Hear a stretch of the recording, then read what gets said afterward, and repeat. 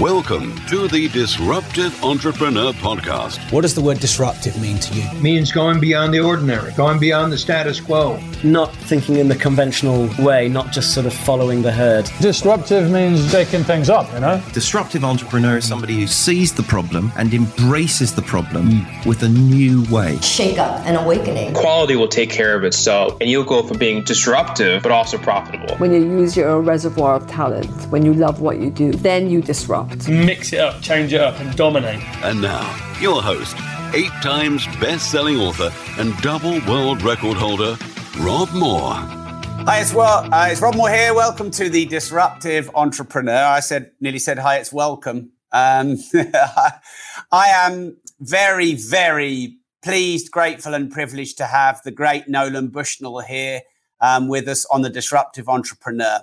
I read his book, Finding the Next Steve Jobs, in 2013. I loved that book. In fact, Nolan, I very much changed our recruitment process and our look at how we hired people pretty much on the basis of your book. One thing that I remember very clearly in your book, you were talking about interview questions, and you were talking about asking people in interviews how many bits of chewing gum they thought would be stuck under the tables in the canteen, and other left field questions, which were designed to, I guess, get a more creative response and maybe stop people from giving you the same old stock answers in interviews. That's stuck out the most in the book and for me. And ever since, because I have nearly 100 staff, we've hired, probably a few thousand people over the years. And I always try and ask questions that the candidate doesn't know where I'm going, so that I can find out about them without them answering in a way that they've studied on Google for the answer to the question. I know this is probably the worst introduction and first question in a podcast ever, but it's just stuck with me, forgive the pun. And I think about it every time I interview someone. What would Nolan say? Nolan wouldn't ask them, so what are your strengths? What are your weaknesses? Tell me a bit about yourself. Nolan would be asking them how many bits of chewing gum are stuck under the chair and other funky questions. So why do you take that route when it comes to interviewing people, Nolan? In the final analysis, what you really want with your employees is creative thinking. You really want them to be a little bit out of the box. Another thing that I really believe in is embracing the crazies. It's so easy to become cookie cutter in this world. And if you want, maybe it's okay to be cookie cutter if you're a brain surgeon or something, but most rest of the times what you want is out of the box thinking. And what is out of the box thinking? It's kind of crazy. In order to be a disruptor, you have to be a bit of an anarchist, because disruption by definition says, hey, this is different rules. Like, I look at Steve Wozniak as an interesting guy. I've known him for years and years. And he is a massive practical joker. He's come up with some of the most creative practical jokes the world has ever seen. And it's a way that he's a disruptive thinker. He's an anarchist. And I think that Apple Computer and the kinds of designs that they had in the early days under Woz is representative of that. I mean, remember, the personal computer really hadn't been invented yet. So nobody knew really what this thing was going to be good for or even what it did. And so there were no cookie cutter answers even possible. Okay, so I'm going to come back to that. So most people must know who you are, Nolan, but for those that don't, I'll do a proper intro in the post-edit. But famously hired and a mentor of sorts to Steve Jobs, founded Atari, Chuck E. Cheese, wrote the book Finding the Next Steve Jobs, which, as I said, is probably in my 5 all-time favorite books. And I think I've read maybe 5,000 books if you count all the audios as well. So I was very pleased when you agreed to be on the show. Now, Nolan, I'm going to do something a bit different for you because you're a very special guest. And I'm going to create 3 rounds, if you don't mind. So round 1 is going to be about Atari / gaming. Round 2 is going to be about Nolan, the entrepreneur, and your entrepreneurial experience. And then round 3, we've got quite a few quick fire questions. So are you up for that? Game on. All right, let's do it. So you are considered as one of the fathers, or even the father of the gaming industry. Can you take us back to how it all started, even before Atari, and how Atari came about and what you intended Atari to be? I often think that life is a series of interesting accidents. And I was probably the only engineering student who had 2 things happen to them quite by serendipity. One was I put myself through college working at an amusement park, and I became manager of the games department of the amusement park. And I had an arcade. And so that gave me the understanding of the cost of coin-operated games, what coin-operated games needed to earn, what coin-operated games needed to fascinate. At the same time, I was pursuing an electrical engineering degree at the University of Utah, who had a magic professor called David Evans, who was the guy who was the first to connect video screens up to large-scale computers. I shouldn't say the first, and whenever you had videos monitors, and they were vector graphics at the time, but don't want to get into the technical weeds. Some guys at MIT wrote a game called Space War, and it tended to go out with all the digital equipment company computers. And I had a fraternity brother that said, let's go up to the computer center at 2:00 in the morning, and I'm going to show you something that'll knock your socks off. Well, wanting my socks knocked off, I went there. 2:00 in the morning, we basically broke into the computer system, or the computer lab, and we played Space War. And I instantaneously knew that if I had this screen with a coin slot in my arcade, it would earn serious money. But then you divide 25 cents by 3 minutes into a $500,000 computer, and the math didn't work. But I just kind of filed it away and said, well, maybe someday. Graduated, went to Silicon Valley, honed my digital skills at a company called Ampex. And one day, the cost of semiconductors, MSI, TTL semiconductors dropped through the floor. So a chip that used to cost $2.80 was now 15 cents. And I thought, I'll bet I can do that. And I just kind of went down the rabbit hole. I did a couple of designs that were totally impractical. And then I came up with this idea of creating a digital signal generator to play a video game. And I was off to the races. And that's creating a product.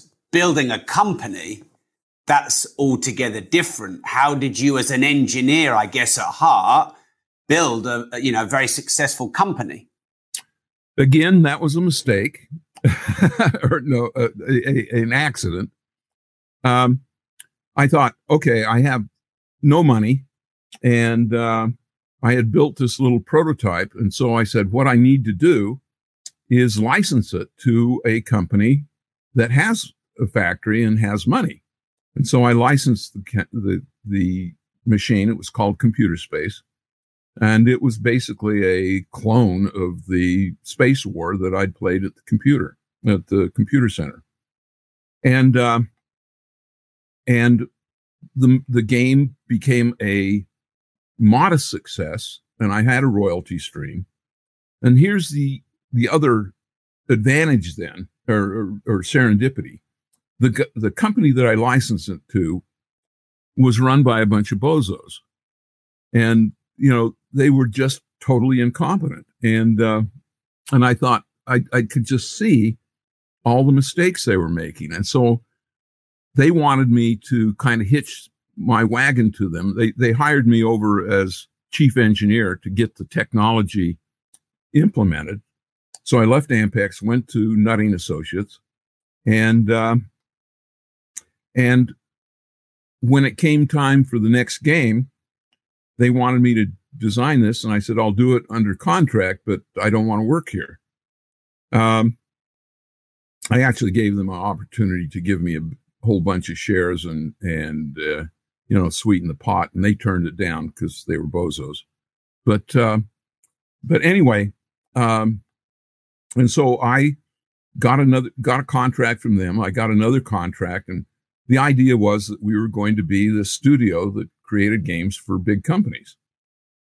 And then, and so I had enough money that I could hire somebody. And the guy that I hired, Al Alcorn, his learning project was a ping pong game.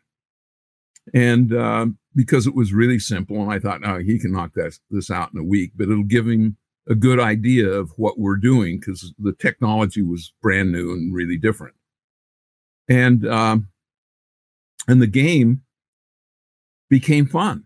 It became really, really, really fun. And so I took it to the company in Chicago that I had a contract with, and I said, do you want this game? And and at the time, coin-operated games, there was never a coin-op game that was strictly two-player. They wanted a one-player, and the one-player game of Pong was not that fun. And so they turned it down.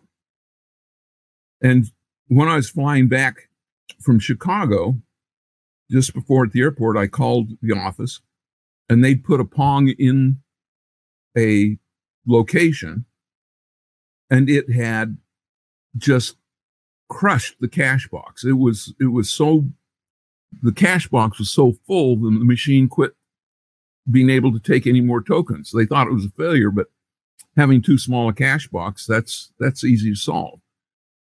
And so I thought, hey, I'll just build these things, and it's earning so much money that we can just put them out even if we can't sell them. And so we took all the money that we had, and we built 12 units. We actually could afford to do 13, but I was a little superstitious. And we built the 12, sold them immediately, built 35, sold them immediately, and we were off to the races. Great. And did you ever imagine that Atari would be, such a big, great, leading, games company?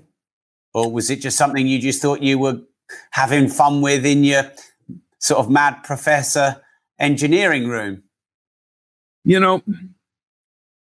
People often ask me that. And I always thought that video games were going to be massive and disruptive. And I felt that if we scrambled really hard, we could get a little piece of it. But since we didn't have a lot of money, since we didn't have a factory, our first attempt at manufacturing was sort of, put up some balloons and put the party on here. We didn't have any processes. We didn't have shipping, receiving. We'd even forgotten to buy the shipping crates. So we had to run things around on a truck that we bought used, furniture delivery truck that we bought, that we delivered them around. Hi, it's Rob here, interrupting you with something you may not know about me. I was one of the few people on the planet hand-selected by Facebook to pilot their new supporter program. It's a very small premium model where you can get exclusive content and advance notice or discount of new products and services. So this is what I've done for you. Not only can you get best discounts for any training that we might run, not only do you get notified first of any launches we do, we also do supporter meetups, supporter dinners, supporter WhatsApp groups where you have a deeper community. I do supporter only Ask Me Anythings. I do supporter only content and podcasts. We have a community of 2,500 supporters, and I'd love to give you the chance to be one of those. I believe this is the best supporter program in the whole world. Find me a better one, but I don't think you will. So the link is bit.ly/Rob Supporter with a capital R. That's bit.ly/Rob Supporter with a capital R. I believe the gap between free content and paid content is getting bigger and bigger and bigger. There's a lot of free content out there that's maybe not that good. And for just a few dollars a month, you can get the best content on business, on entrepreneurship, on starting up, on scaling up, on sales, on marketing, on the mindset of being an entrepreneur. So go to bit.ly/Rob Supporter with a capital R right now. But we had one thing. We really understood the technology and we were more creative. And so every time sales started slowing down on the last game, we introduced a new one. And slowly but surely, we got factory processes. We got, shipping, receiving. We got quality control. We got a marketing department. Pretty soon we were a real company. And remember, this was before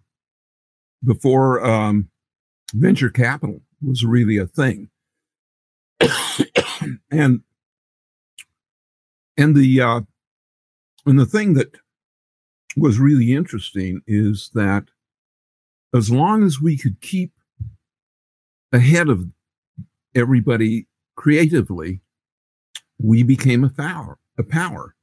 And pretty soon, we were like 80% of them. We had an 80% market share in the video game business. And, and then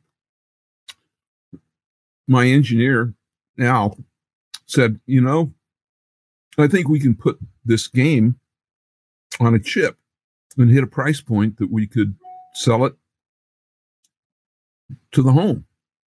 And then that took a whole another slice. And then we did 2 years of sort of custom games, 1 or 2 games in a unit for $70. And then we decided, hey, maybe it'd be good to, and now the microprocessor had been invented. The microprocessor wasn't available in 72. It wasn't invented until 74, 75. They weren't good enough until 76. And so the minute there was a microprocessor, then we could use what we called von Neumann architecture, where there was software and cartridges. And so the 2600 was developed. But with that, it was actually a big, big project. And we had to raise extra money and ended up selling the company to Warner. Okay, so the gaming industry, obviously, since you were the father of it, I suppose, has obviously grown huge, and a lot of people make a living, a lot of money out of gaming. Do you think that's a good thing or a bad thing? Well, I think it's a great thing. I mean, I actually think games in some ways are better for your brain than TV or movies, passive versus active. And so, I think gaming is an important foundation to amusement, entertainment, and keeping your brain sharp. I guess there's probably a lot of kids, maybe teens and preteens, who probably have aspirations to be a full-time gamer. I know my son, he's 9 years old. He loves Fortnite and Minecraft. And if you ask him what he wants to do, I wanted him to be a pro golfer. He wants to be a professional gamer.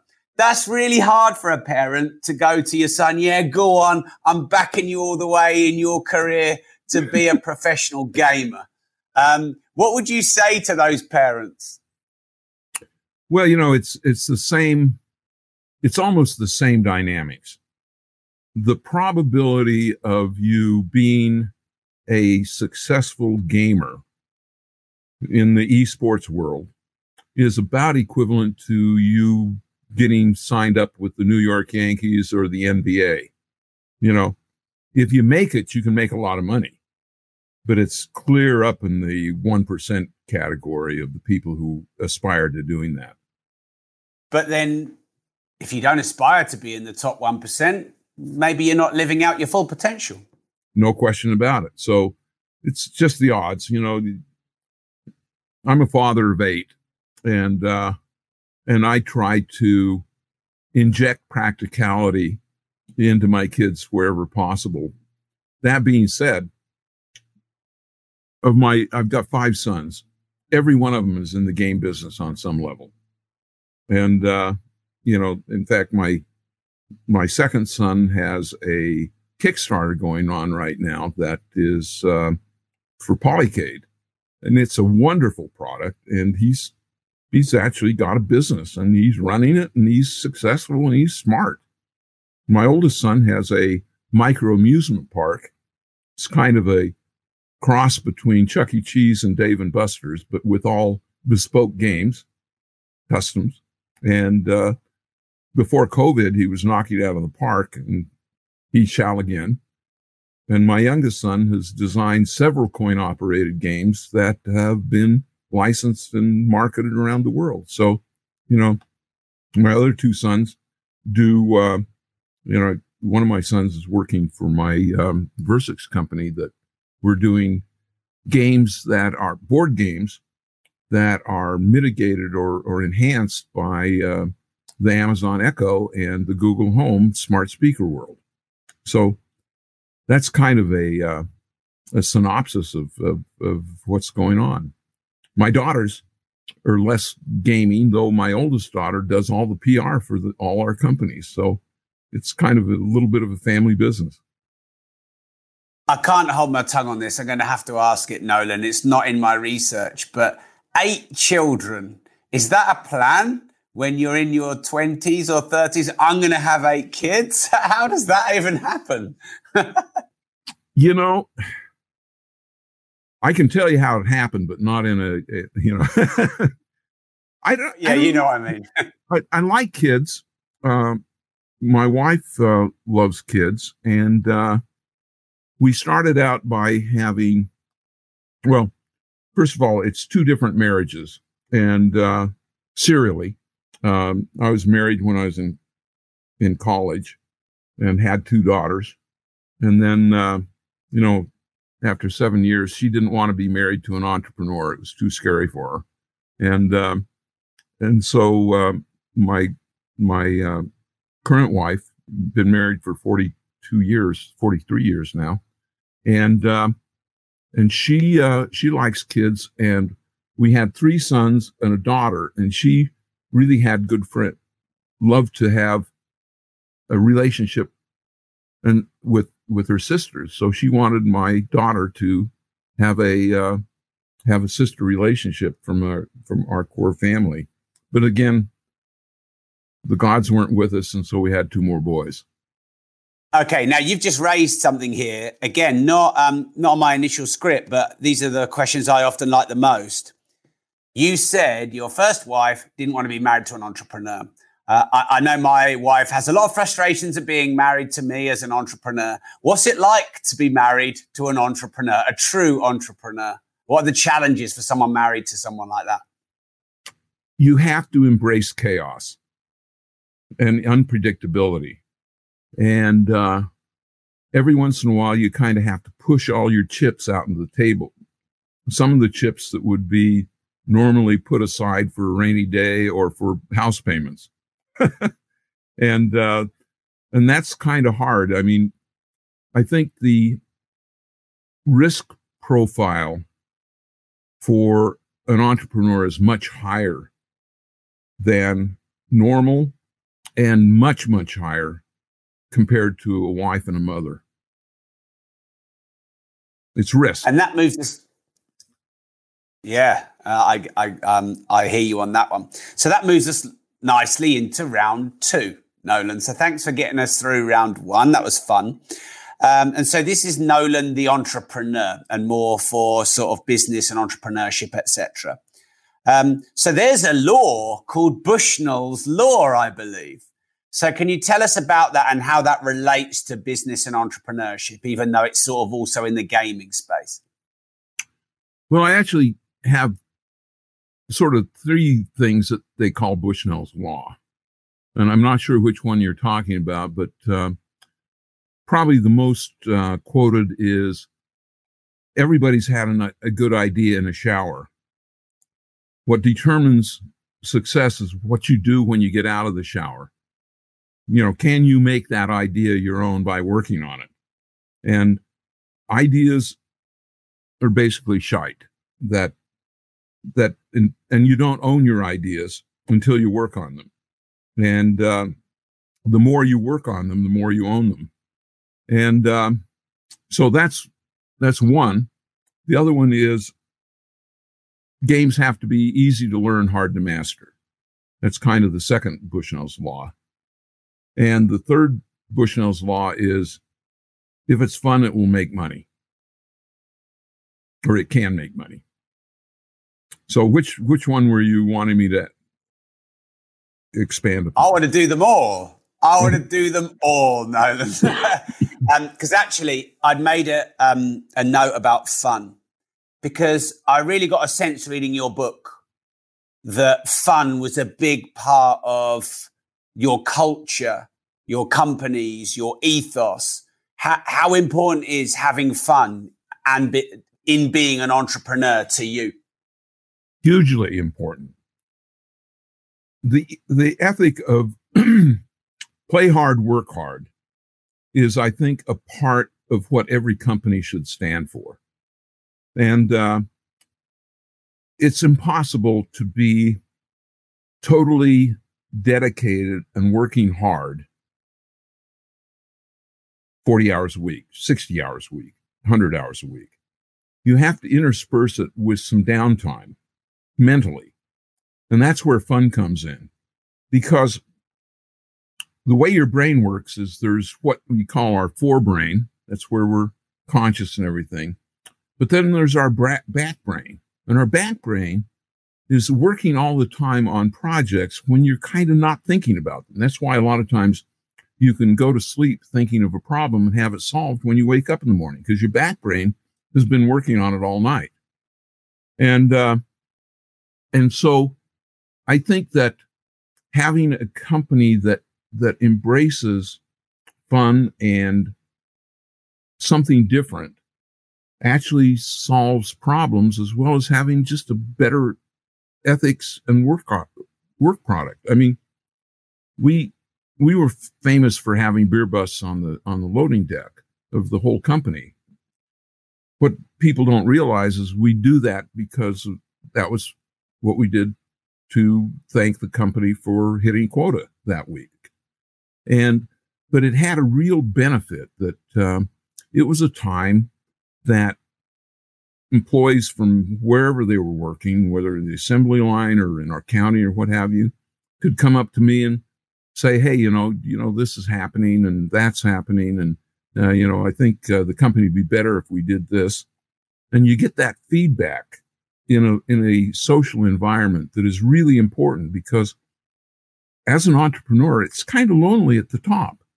You think it's not, because you have all these people working for you, but giving them a channel by which they feel relaxed and comfortable in talking about company problems, that's really beneficial to a company. Fixing things that you don't, not fixing things that's unacceptable when you know about it. And this is a good way for employees to do that. Okay, so we've talked a lot about being an entrepreneur. How would you define entrepreneurship? I've asked myself, are entrepreneurs made or are they born? And for me, I'm not sure. But my first entrepreneurial experience was with strawberries. And my mother, we always had a garden behind our house. My mother said, we've got way too many strawberries. We're going to have to give them away. I just, I'm going to can some, I'm going to bottle some, but really we've got too many. And then I went down to the grocery store with her the next day, and I noticed that there were strawberries for sale in the produce there for 50 cents a basket. And I thought to myself, So I went home, found a bunch of baskets in the garage, picked the strawberries, filled them up, and went door to door around my neighborhood and sold them for 50 cents a basket. And all of a sudden, I made $8 in an hour. And I maybe even made 10. I don't remember the exact number. And this was in a world where my weekly allowance was 15 cents a week. So I thought to myself, hey, this is much better than mowing lawns and waiting for allowance. This is, find an outlet, do something, and hire yourself.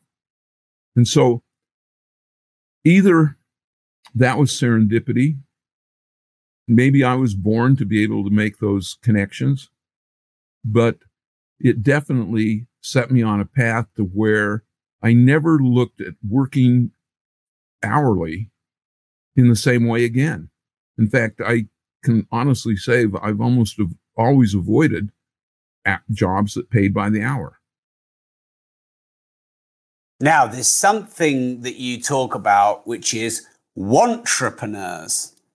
So I'm going to quote you here, and forgive me if my source is not great, because the internet's full of interesting things and I don't always believe sources and quotes. But I did read you quoted as saying, if they can't spreadsheet their business, I don't even want to talk to them. Relating to wantrepreneurs. So what's a wantrepreneur, and what does someone have to have about them to be an entrepreneur? The idea has to fit into an economic framework in order to have a successful business. There's a lot of great ideas, but if you're thinking that all I need to do is raise some money and I'll be good, what they don't realize is that this is really not I should turn that off. I'm sorry. Hope you can you edit this out? Well, I'd like to leave it in. Anyway, what they don't realize is that when you're raising money, they're really looking at you as, can I hire you as a CEO? That's really what the issue is, because that's what the VCs want. And if you can't talk accounting, a CEO that doesn't talk accounting, they'll say, no, I'll hire that. No, you can't. You really got to understand your business from a fundamental level. And then there's this other thing that a lot of entrepreneurs do, is they're actually afraid of success. They sabotage themselves, and they put up these roadblocks of, if I could just raise, $140 million to start my car company, I'd be in there, because my designs for cars are the best.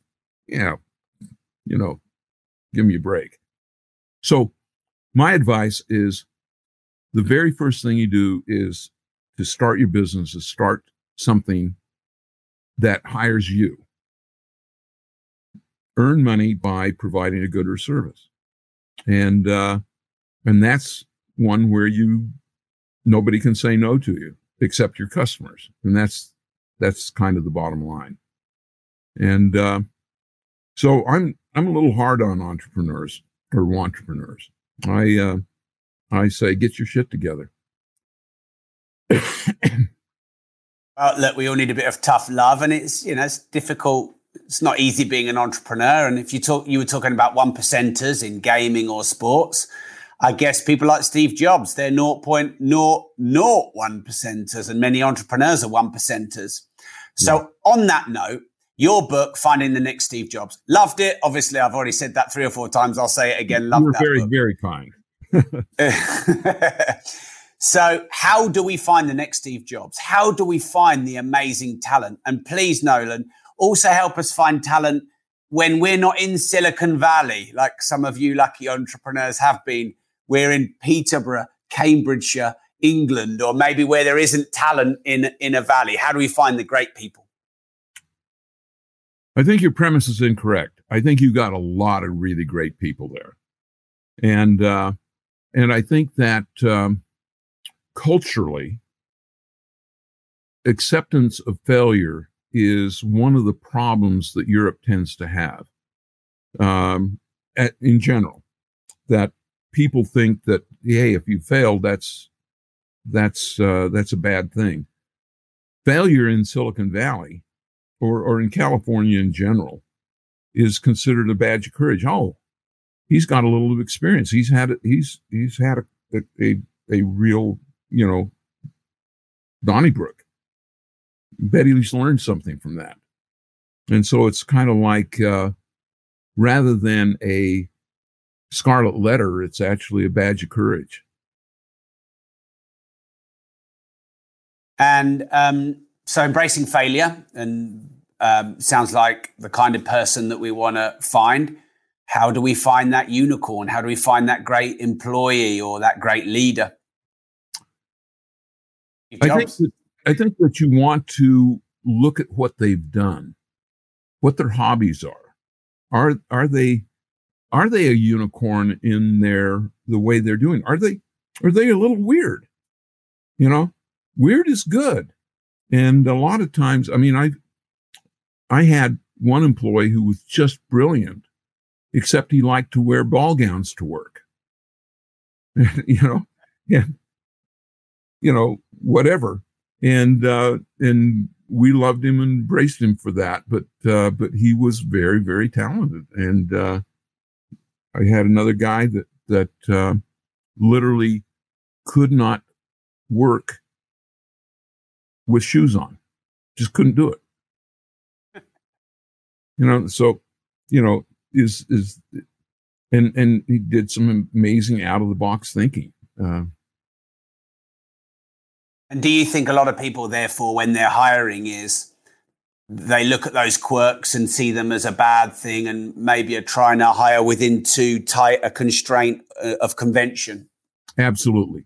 I think it happens all the time, particularly as the company gets bigger and more stultified. They tend to hire people like themselves. And, do you want me to tell you what a really disastrous idea is? Please do. Democracy. No, in a company, if you want consensus on a hire, you've probably already weeded out the truly exceptional. So you're saying one person should decide, or a small number of people should decide? I think one person should decide with advice and consent. I'm a really big believer in autocracy. My way or the highway when I'm running a company. I have a vision. I'm putting the pieces together. I hire a brain trust so I don't get weird or weirder than I already am. But I reserve that veto or that imprint, right? And I'm unapologetic about it. That be the same for strategy as well, or are you more open-minded to people being involved in strategy? Oh, strategy. That's a collaborative effort. Strategy and because there are so many factors, market acceptance, cost of manufacture, or cost of distribution, marketing cost. Today there's been an interesting shift between today, manufacturing isn't the driver. Marketing tends to be. And so one of the things have been instituted is that I don't build a product first until I have a marketing plan. And even testing the marketing plan a little bit against focus groups, even though I hate focus groups, but that's another story. Okay, so on your website, it says right now, so moving more into the present, you're focusing your time on improving the educational process through online learning. So can you talk a bit more about that and what you're doing now? Well, I believe that video games and the things that we know of video games are very, very good for your brain. I mean, when you can get into the flow state, that's a win for a video game. Now, wouldn't it be great if we could get kids into a flow state while they're learning something? And so I've taken a lot of what I know about video games and applied it to various areas of Bloom's taxonomy of learning very, very, very successfully. Actually, I believe that using some of the stuff that we're doing in both BrainRush and QVolve could shorten the amount of time a person needs to learn everything that they currently are learning in high school, probably down to 6 months. More effective, more efficient, cheaper.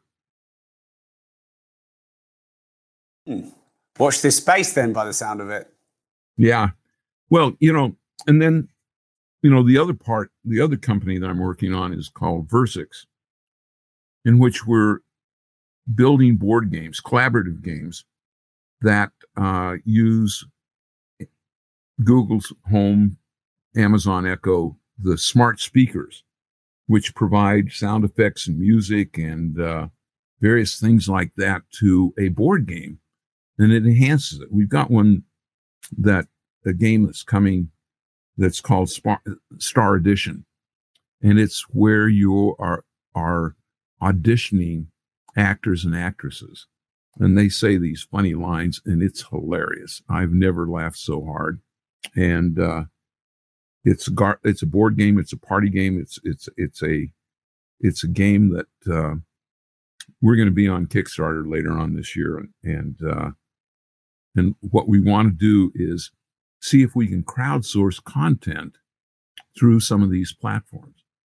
See, I think innovation in marketing and in fundraising and in crowdsourcing some of the work is kind of a new thing we can do in this crazy world.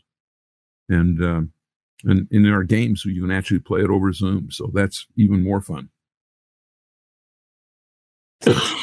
I understand there's been quite a lot of talk for quite a long time, like maybe a decade plus, about there being a biographical documentary or film about you and your life. Is that true? And is that happening?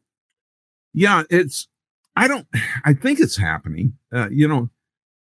Hollywood works really, really slow.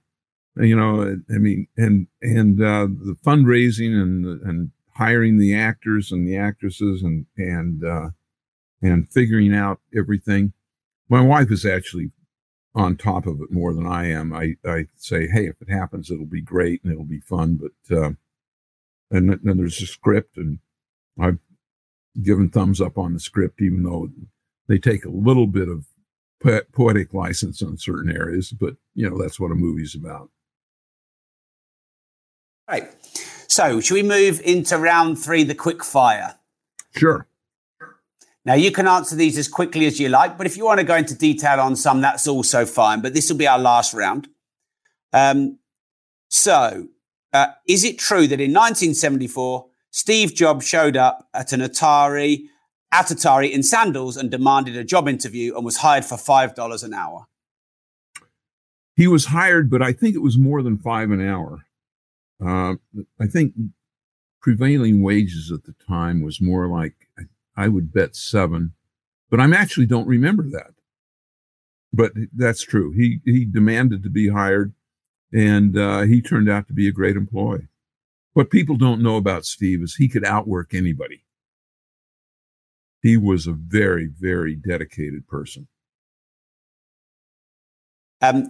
Why did you turn down, if this is true, corroborate it and then tell us why, why did you turn down Steve Jobs' offer for a 33% stake in Apple for $50,000? I wish you hadn't reminded me of that, but that's a true story.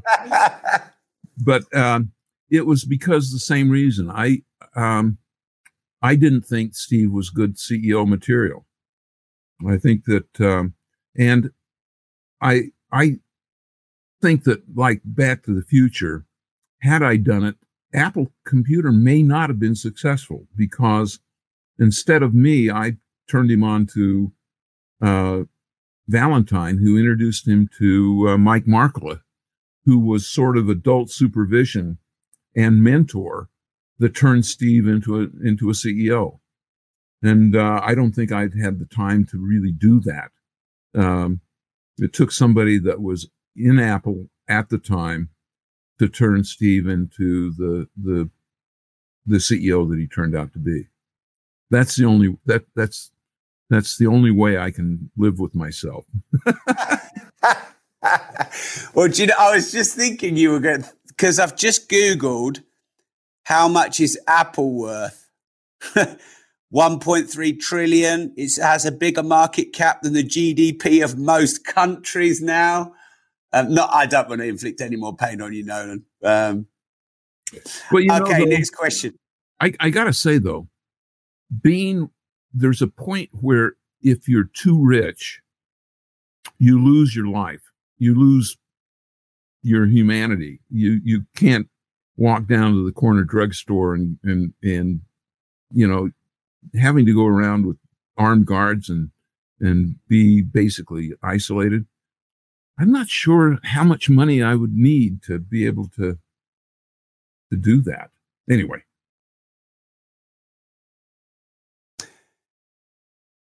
What's your favorite game that Atari's ever produced?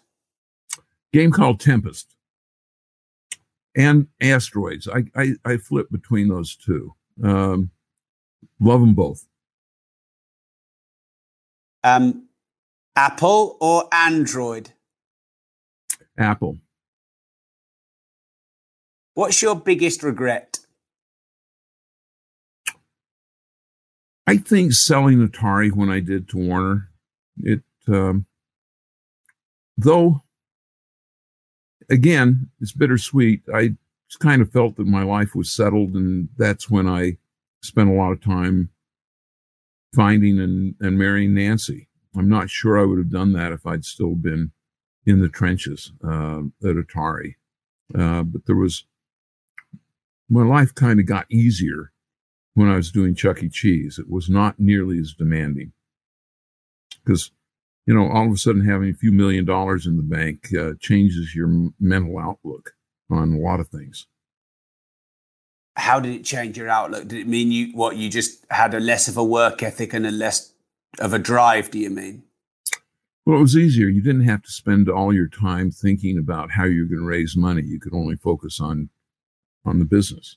And that was a lot easier than constantly having your hand out to keep your companies funded. I mean, Atari always had sparse capital, and that always made it stressful. Okay. So what was the regret part in selling Atari then? Well, I think Warner really cocked it up, kind of threw out the ethos and the style and the corporate culture. And I think we had a tremendous corporate culture, and it was totally dismantled, and Atari turned out to be toxic and ultimately destroyed itself. I mean, I think it's the only time where the market leader all of a sudden abandoned the video game business. I mean, how stupid is that? How do you think Tim Cook did taking over from Steve Jobs? I think Tim is a very, very good custodial manager. I don't give him high quality. I mean, Apple, after Cook, is not an innovator. It's basically a follower. They follow very well and very tightly, but I can't think of an innovation that they've done. I mean, Samsung's as a phone provider is more innovative,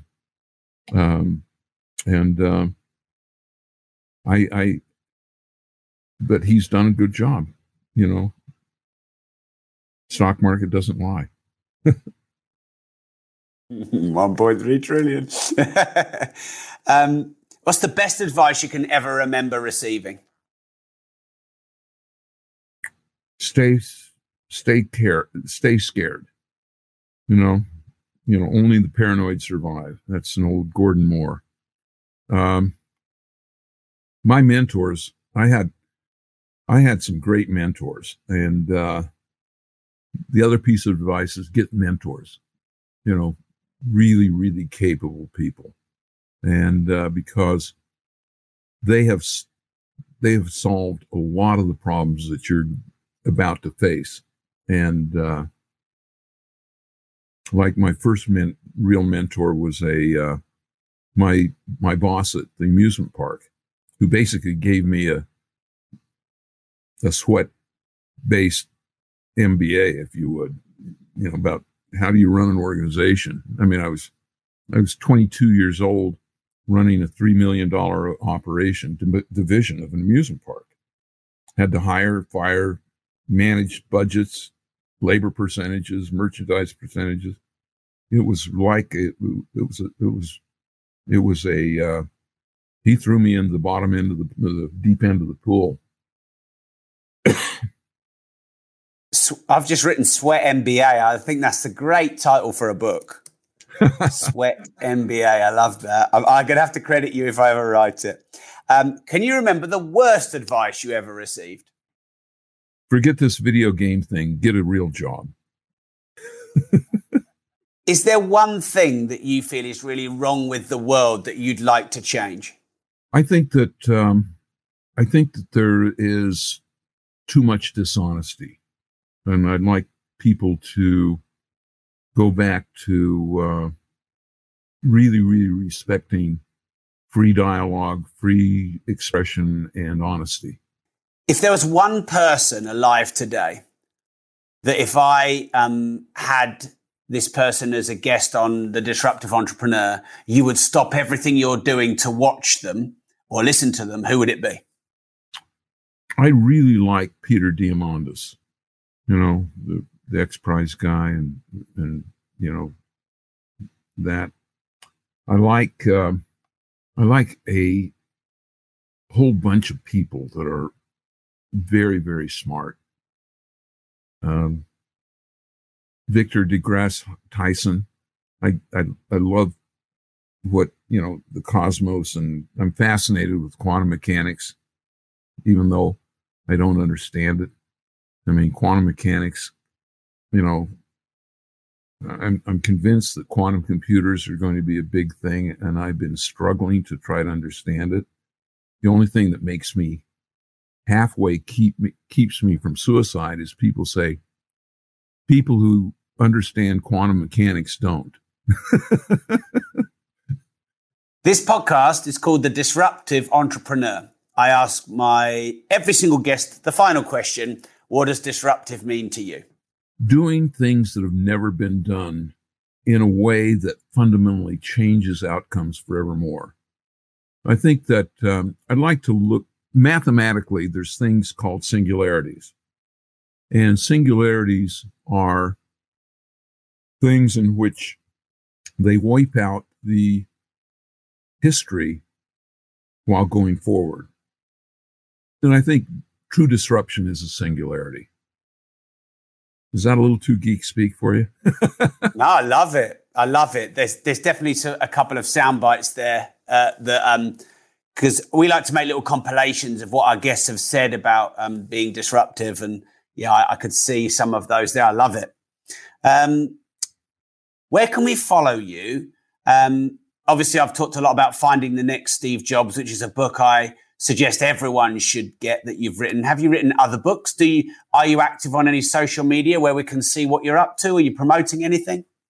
I'm on LinkedIn, and I have my own kind of little website. I don't keep it as up to date as I should. It's Nolan Bushnell, .com. I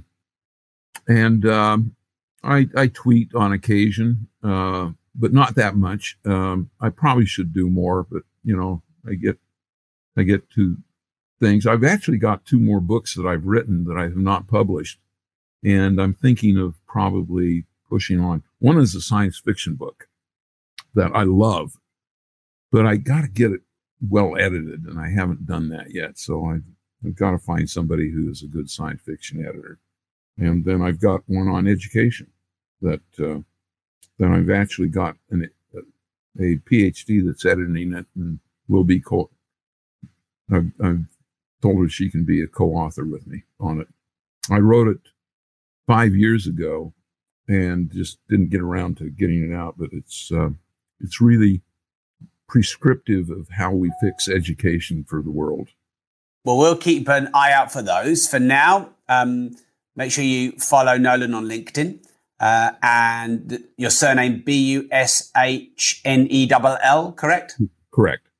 And Finding the Next Steve Jobs is a brilliant book about Nolan's business journey and hiring and finding great talent. So, Nolan, it's been a real pleasure for me. I'm a fan, so hopefully I played it quite cool. I love your work. I'm really grateful that you took the time. I think your backdrop is fantastic. Is this your sort of studio where you mad professor for a living? This is where I can solder. I can reach to the left and get a capacitor or a resistor. I can get an Arduino on my right. I've got even pneumatics in here. So if I want to have some air activated things, I can do it. I've got all kinds of weird things, like I've got my stuff set up. I can say, Alexa, turn on blue. It did it. I thought it was not going to do it for a minute there, but it did it. I got to change it because one of the bulbs is, when I set up the sequence, it's actually green. There's a blue one over there that's a little washed out, but I play here. I'm a technical player. Nolan, I want to say once again, thank you very much. It's been a pleasure to have you on the show.